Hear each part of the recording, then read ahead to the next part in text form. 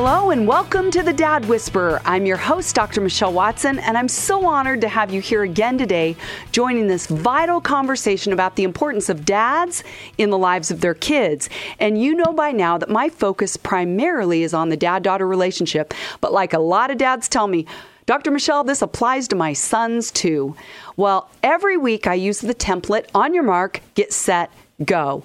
On your mark is the topic, get set is filling in that topic with stories, with stats, and always ending with a go step. So dads, today you are going to love that I am having a return guest. She's a very dear friend of mine. Margaret is a clinical psychologist specializing in Christian counseling. She has a private practice in Chicago, as well as lead faculty at Timberline Knolls Residential Treatment Center in Chicago, where she actually created their Christian treatment program. Dr. Margaret holds an inner healing training workshop protocol. She's developed this. She teaches around the world where she's helping both professionals and lay counselors. She speaks at conferences on wholeness and emotional health, not only for church groups, but other groups around the U.S. and the world. She's author of Souls Like Stars, and we're going to be talking about that today. The subtitle is Renew Your Mind, Heal Your Heart, and Unveil Your Shine. She's also written a book called Sozo for professional counselors. And my goodness, this woman has a depth to her. She is a kindred spirit of mine, and I'm so excited that you're here again today. Welcome, Dr. Margaret Nagib. Hi, Michelle. It's so fun to be here with you again. Well, I can honestly say, and I just want to put this out there, that I just want to validate you as my friend. You are such a beautiful combination of wisdom and intelligence. So that's why I love being around you. I want you to rub off on me as I learn new things, and I'm challenged to grow, to dig deeper. And just thank you for taking time out of your busy schedule to be here today. Oh my gosh, such a pleasure. So fun to be with you. Well, on your mark, we are calling this today Healing Father Wounds. Really simple, but more complex than it might seem. So get set. This is putting that topic into motion. And I know that as you hear from her, you're going to get a whole nother level of insight into this topic based on her experience, based on her education, and based on her knowledge of the Word. So she's bringing a beautiful combination, I think, to the foundation that was laid last week. Well, let me just start, Dr. Margaret, by asking, do you think it's really possible to get healing from father wounds? Oh, my goodness. Absolutely. Yeah. I mean, I think the thing that helps people is to identify what's happening, first of all. Sometimes we don't even realize we might have a father wound. But through a process of forgiveness and insight, absolutely, I think people become stronger, actually, when they work through their father wounds. Mm-hmm.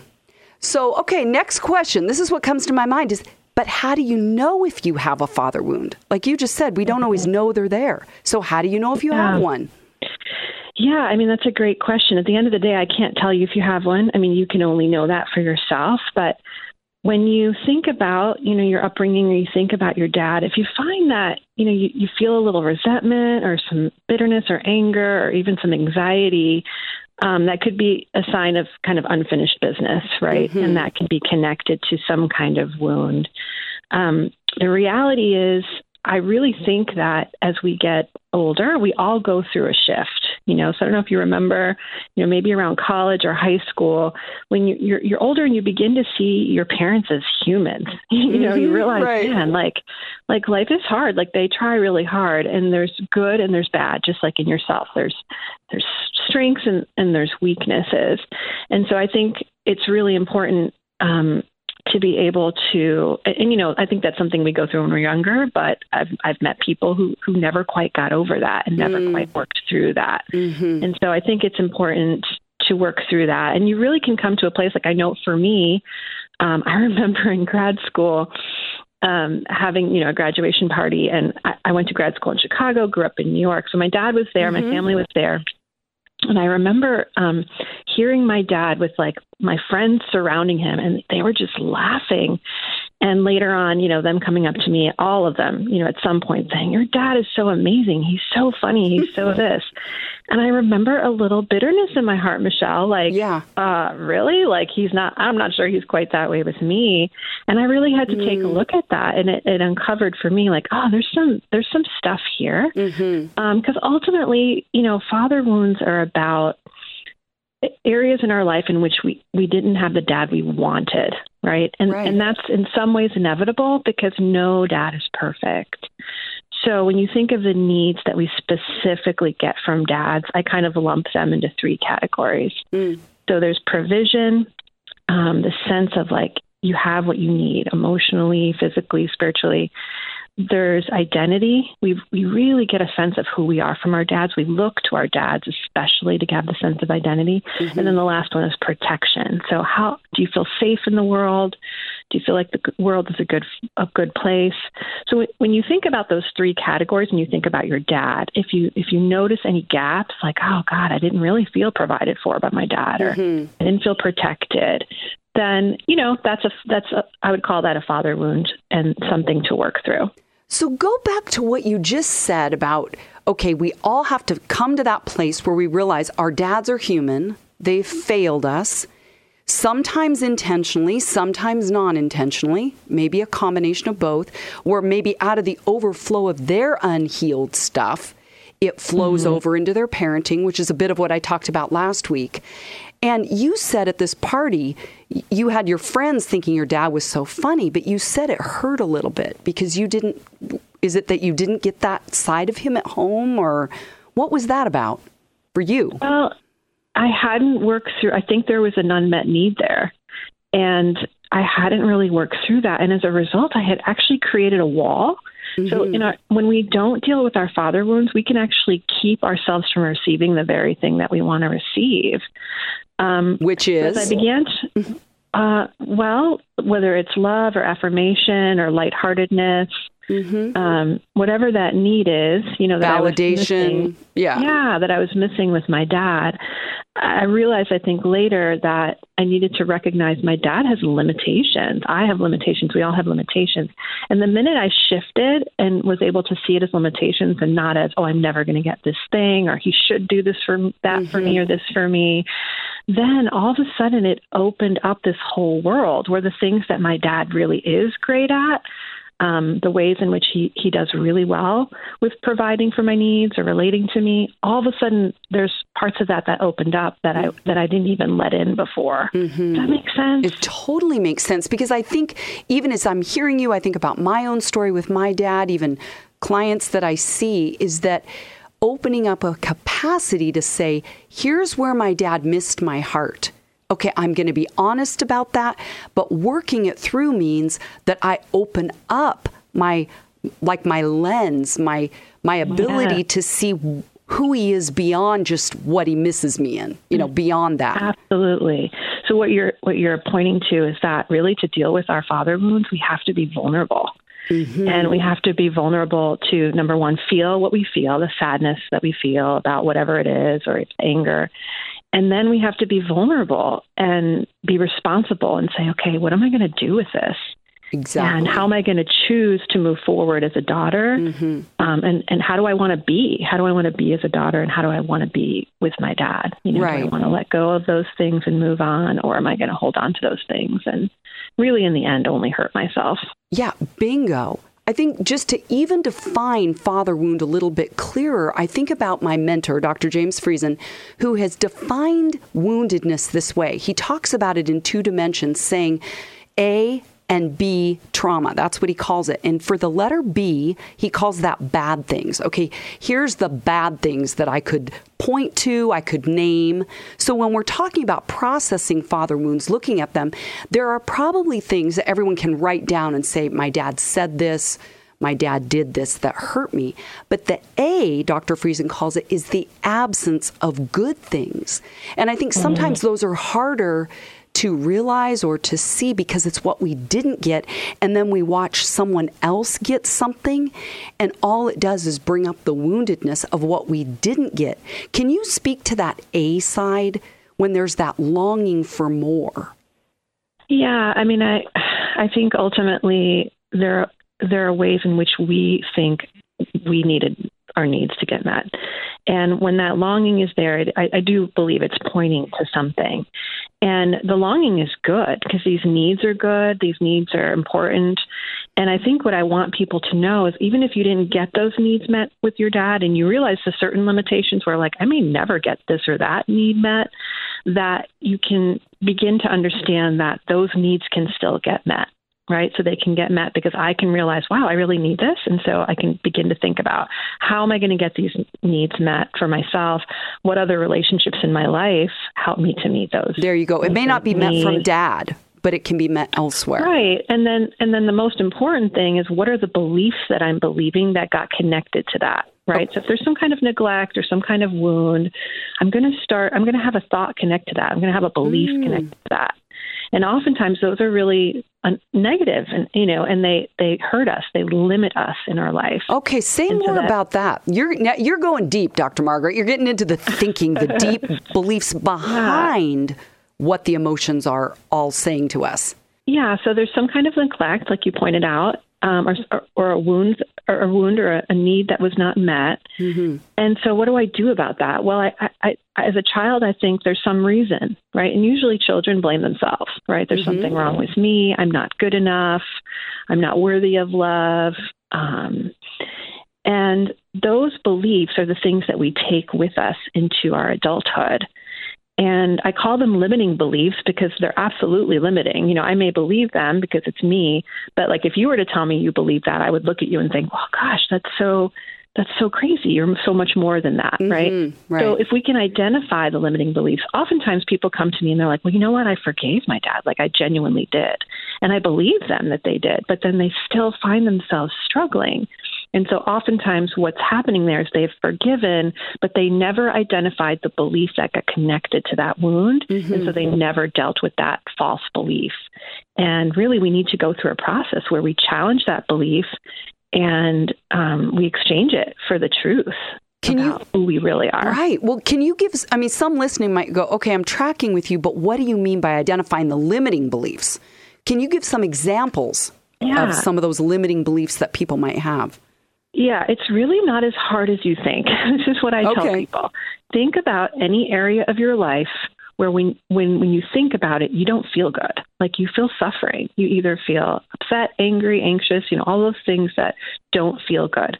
That's an area where you probably have a belief, and the belief is limiting you. And that's exactly why you're feeling anxious, angry, scared. And so you start with the feeling and you go, okay, where's this feeling coming from? And 9 out of 10 times there's some thought, there's some belief connected to it. Now, the good news about that is it will come clear what that belief is, and then you begin to challenge that belief. So what are some examples of limiting beliefs? What might someone believe? A limiting belief could be, the first time I wrote my book, the first book that I wrote, it took me years to finally sit down and write. And it was because I believed that it wasn't going to be successful, or I wasn't going to do a good job. Right. And, that limiting belief I traced back. It actually didn't come back from my dad or my mom or anything like that. But I remember, a professor in my freshman year in college.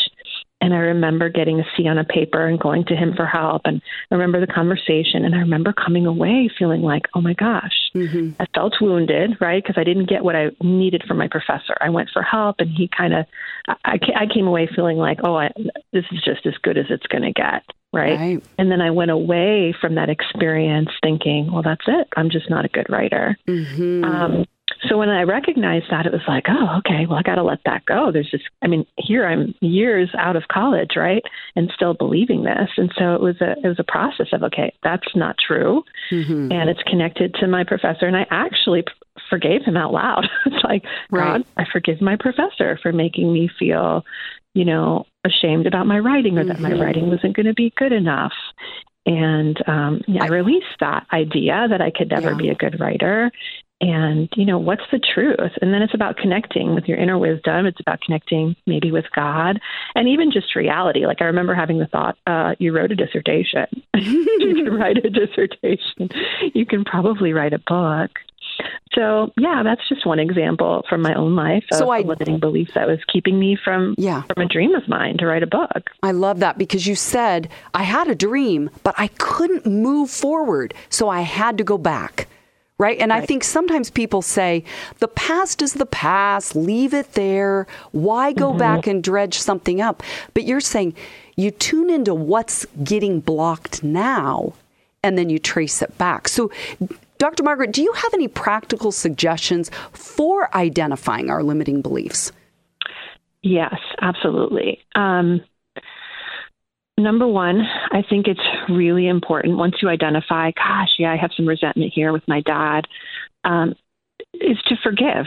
And so I recommend actually with someone that you trust, sitting down with someone you trust, maybe it's your counselor, maybe it's just a friend, and you say, I want to forgive my dad and I want you to be a witness. And will you sit with me? And literally just say out loud, I forgive my dad for, and then it's everything that comes to mind, just list it. And I think there's something about having a witness to that. You know, we need to feel like we're not alone in that. That's really powerful.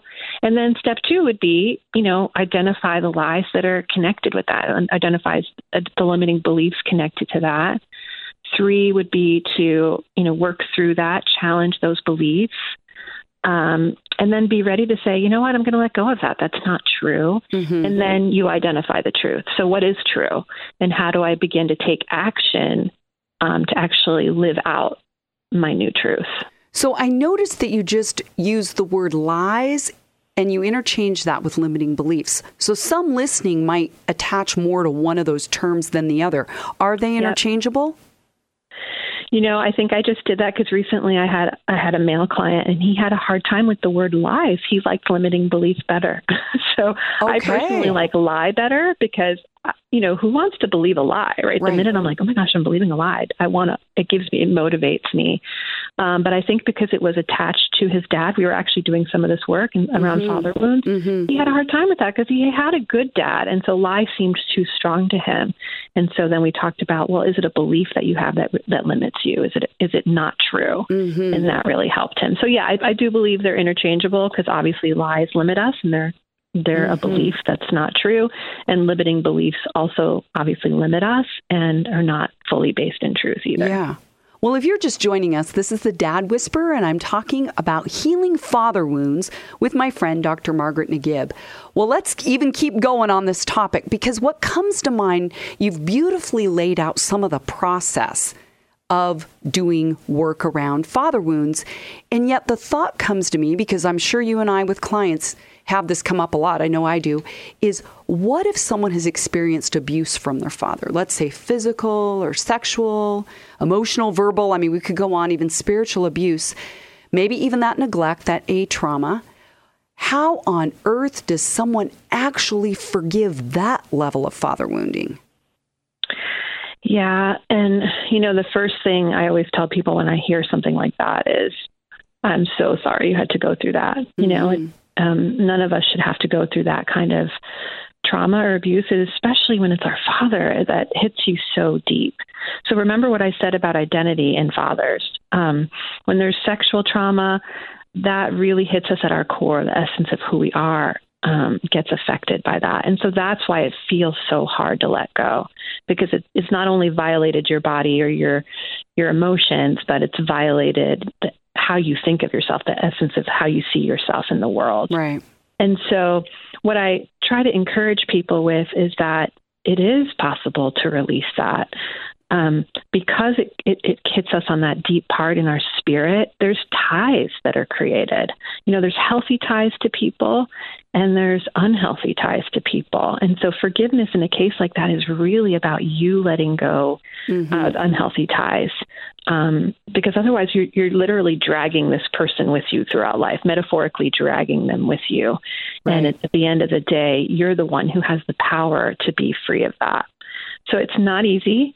And it is a process, but it's I really believe it's the only way to ultimately be free. Yeah. And you're not saying that it's ever excusing or minimizing the behavior of how you've been abused or offended, but it's saying, I'm going to release them so that I don't have to carry the bitterness, resentment, anger, hatred any longer. I want to move forward without that. That doesn't mean it's safe to be in a relationship with that person. That doesn't mean it's safe to reconcile with that person. It's all about the forgiver. It has really, and honestly, has nothing to do with the person you're forgiving. It's about you and you moving forward in your life and releasing the person that harmed you the most and the things around that. So I want to give a shout out now. If there's anyone listening, I want you to hear about Margaret's book. It is a workbook. So this isn't just a head book. It's a process book that will actually allow you to do some of the deeper work on moving through your pain. And the book is called Souls Like Stars. Subtitle, Renew Your Mind, Heal Your Heart, and Unveil Your Shine. And Margaret, I want to read a section that you wrote in the section called The Truth About Forgiveness. Here's what you wrote. Can I quote you? Sure. I love what you said here because it's really profound. You said, stepping into the truth of who and what you are becoming involves a very important spiritual choice, the choice to forgive. Forgiveness allows us to let go of the past and the negative ways it has defined us so we can embrace the truth God speaks to us about the future.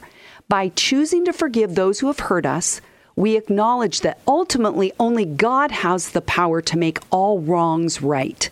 In His wisdom, love, and power, He can even use the evil we've suffered to produce something good in our lives. Now, that last line may honestly throw some people for a loop because I agree with you because, I've shared my story publicly about forgiving my grandfather for sexual abuse, even some others, and it involves spiritual abuse and some pretty intense stuff.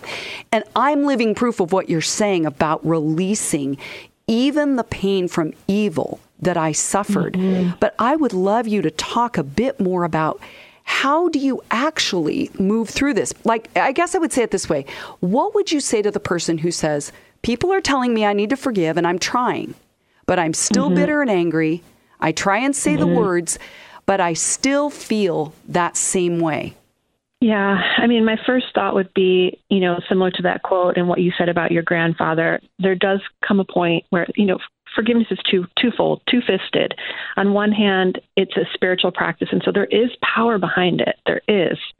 You say those words aloud, and something is happening. You may not be feeling yet, but something is happening. And then on the other hand is needing to process all of those feelings.